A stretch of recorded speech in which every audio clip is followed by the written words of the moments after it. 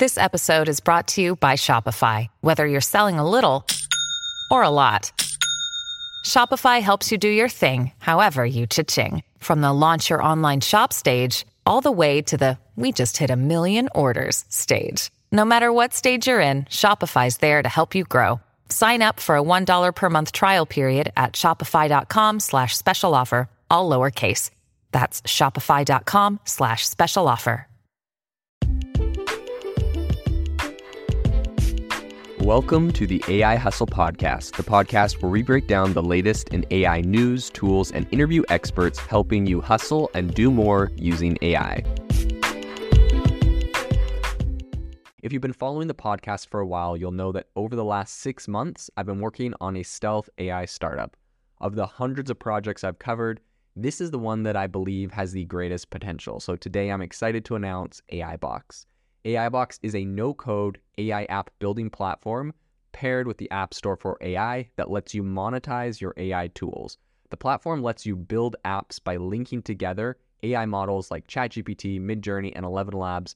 Eventually will integrate with software like Gmail, Trello, and Salesforce, so you can use AI to automate every function in your organization.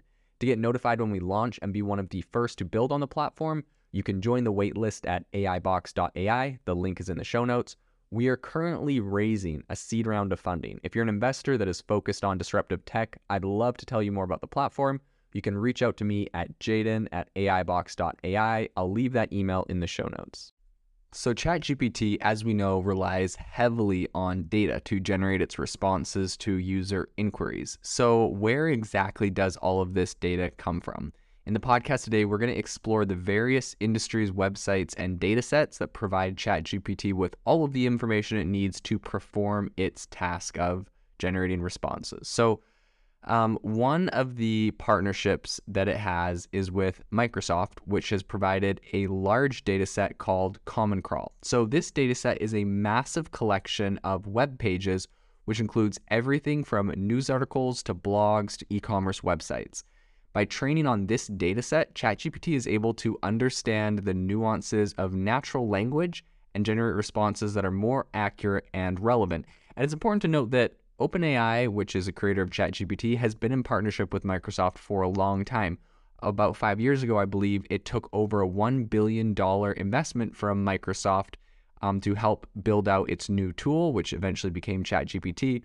And since ChatGPT launched, they've taken another $10 billion from Microsoft. So obviously very, very deep connection. So it's no surprise that Microsoft was able to help them get this Common Crawl, which I believe is a collection essentially of all websites on the internet that are indexed to be crawled by search engines. So I think the way that this works, and probably the reason why Microsoft was such a good partner for ChatGPT from a data standpoint, is because Microsoft owns the Bing search engine. Just like Google, the Bing search engine crawls the entire internet, and it crawls for websites. Now, websites can state, they can put something on there called a no crawl text for robots, which essentially says that these web crawlers like Bing and Google can't crawl them, but that's pretty much suicide for most businesses, right? If they're putting a no crawl thing on their website, so they're not going to be indexed on search engines, and they're not going to be included in Google results and Bing results, but mostly probably they're worried about Google results when they do this.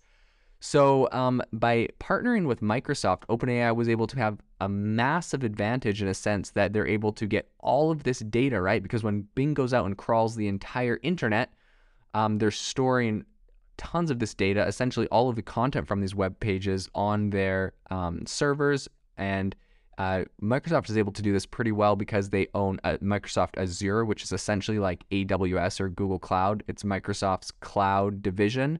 And it's a very fast-growing division, very lucrative division. It does all of this computational power for a lot of websites, a lot of website hosting. And so Microsoft has this really powerful engine, and they're able to harness it. It helps with their Bing search engine, obviously. And now that OpenAI partners with them, they were able to get that, which helped them to train ChatGPT. So in addition to Common Crawl, ChatGPT also uses a number of other data sets to improve its performance. And these include, number one, Wikipedia. It's, of course, probably one of the most well-known encyclopedias. Wikipedia gives a ton of information on wide range of topics. So by using Wikipedia as a source of data, ChatGPT is able to understand the context and background of many different subjects, right? So like if you go to a website, it might be talking about something, but when you want like the definition of a topic or an item or a person, Wikipedia is a really good place to get context on it. So I think that was a really big data set for ChatGPT. In addition, open subtitles. So this data set contains subtitles from movies and TV shows, which ChatGPT used to help learn about different dialects, accents, and speech patterns, which is very crazy, right? And, when you go and you tell ChatGPT to, write me a email in the tone of Woody Allen or in the tone of Buzz Lightyear from Toy Story, it's actually able to do that. And I think a large part of that is due to the fact that it was trained on open subtitles, so it knows who all of these different actors and people are that are in movies, and it knows how they talk, what their speech patterns are. Now, it might not necessarily know what the audio sounds like, right? So you use other AI tools for that. But for their speech patterns and for how they talk and the words they use, that's where I was able to get it from. Another data set that ChatGPT uses is the Gutenberg project. So this data set contains a large collection of books that are in the public domain. And this gave ChatGPT access essentially to a wide range of literary works that it uses to improve its understanding of language and writing styles. Similar to the movies, right? Now you can get it to say things in the style of a specific author, but also this really can help it train on different styles of literacy. And when you have just that many books, it's a really, really powerful. So the Gutenberg project was very powerful. And very much like it is Google Books Ngram Viewer. So this data set contains a really large collection of books that have been scanned and digitized by Google. This is a massive project Google has been doing for a number of years now. And essentially by analyzing the frequency of words and phrases in these books over time, ChatGPT can gain insights into how language has evolved and changed over the centuries, which is a really powerful tool as ChatGPT looks at the evolution of language and how it works. I think it's kind of important to look at these data sets and what ChatGPT gets out of them, because it really can help you understand just how vast, like when someone says, ChatGPT was trained on the entire internet, it is really hard to wrap your brain around what that means, what the implications of that is. And so some of these data sets kind of give us insight into how it works and how it was trained and the exact implications of each of these data sets. So another one, a very big data set for ChatGPT was Reddit. So while this is not a traditional data set, Reddit is a really popular social media platform that provides a massive wealth of user-generated content. So by analyzing the posts and comments on Reddit, ChatGPT gained some massive insights into the language and behavior of different online communities. And the reason Reddit is important, right?